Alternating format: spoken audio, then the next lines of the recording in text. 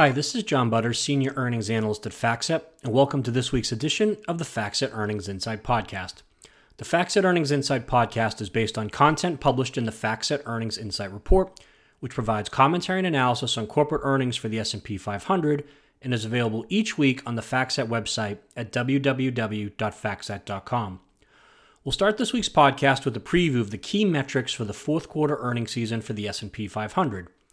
Then we'll discuss two topics of the week for this week's podcast.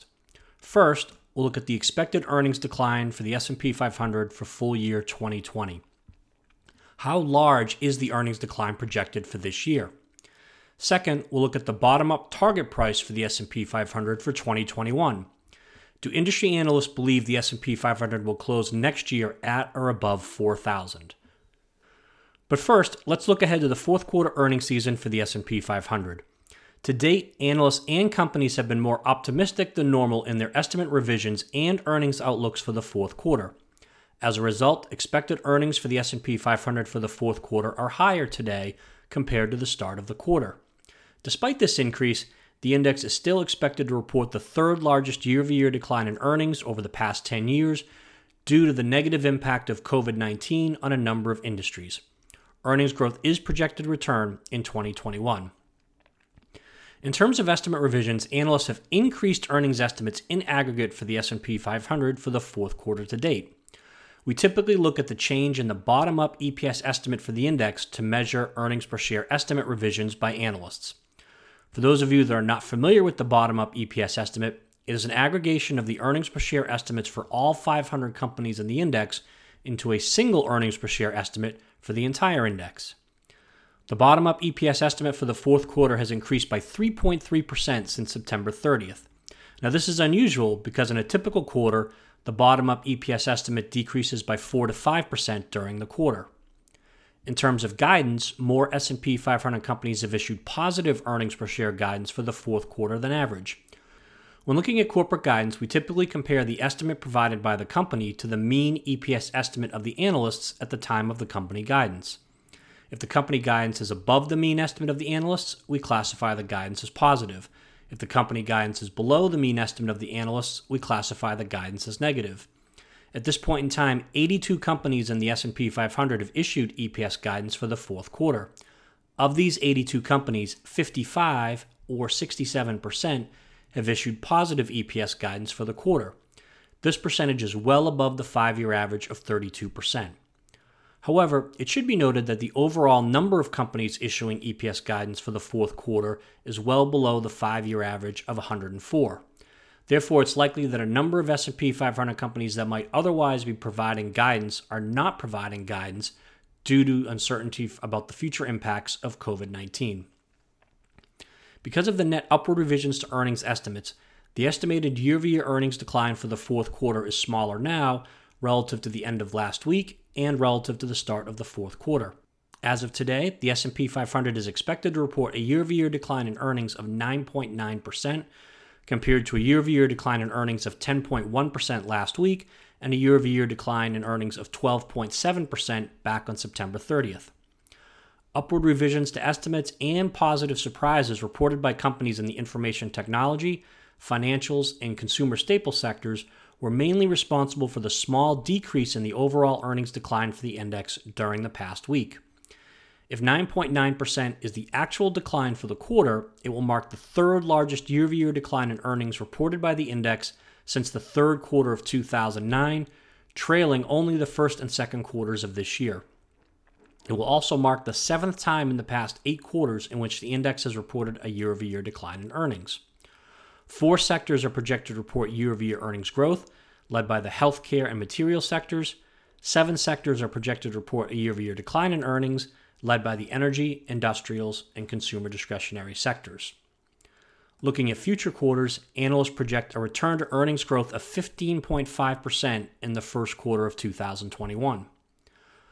The forward 12-month PE ratio is 21.9, which is above both the 5-year average and the 10-year average. And during the upcoming week, 7 S&P 500 companies, including Dow 30 component Nike, are scheduled to report results for the fourth quarter. So to summarize our preview of the fourth quarter earnings season, analysts and companies have increased their expectations for earnings for the fourth quarter. As a result, estimated earnings for the S&P 500 for the fourth quarter are higher now relative to the start of the quarter. Despite this increase, the index is still expected to report the third largest year-over-year decline in earnings in 10 years due to the impact of COVID-19 on a number of industries. Earnings growth is expected to return in the first quarter of 2021. Now let's move on to our first topic of the week, which is the expected decline in earnings for the S&P 500 for all of 2020. So as of today, the estimated earnings decline for the S&P 500 for 2020 is 13.7%. This percentage is below the 10-year average annual earnings growth rate of 10%. If 13.7% is the actual decline for the year, it will mark the largest annual earnings decline reported by the index since 2008, when the index reported a year-over-year decline of 25.5%. The unusually large decrease in earnings can be attributed to the negative impact of COVID-19 on a number of industries in the index. At the sector level, 4 sectors are projected to report year-over-year growth in earnings, led by the healthcare sector. 7 sectors are expected to report a year-over-year decline in earnings, led by the energy, industrials, consumer discretionary, and financial sectors. The healthcare sector is expected to report the highest year-over-year earnings growth rate of all 11 sectors at 10.5%. At the industry level, 5 of the 6 industries in this sector are predicted to report earnings growth. 4 of these 5 industries are projected to report double-digit earnings growth. These industries are life sciences, tools and services, biotechnology, healthcare providers and services, and pharmaceuticals.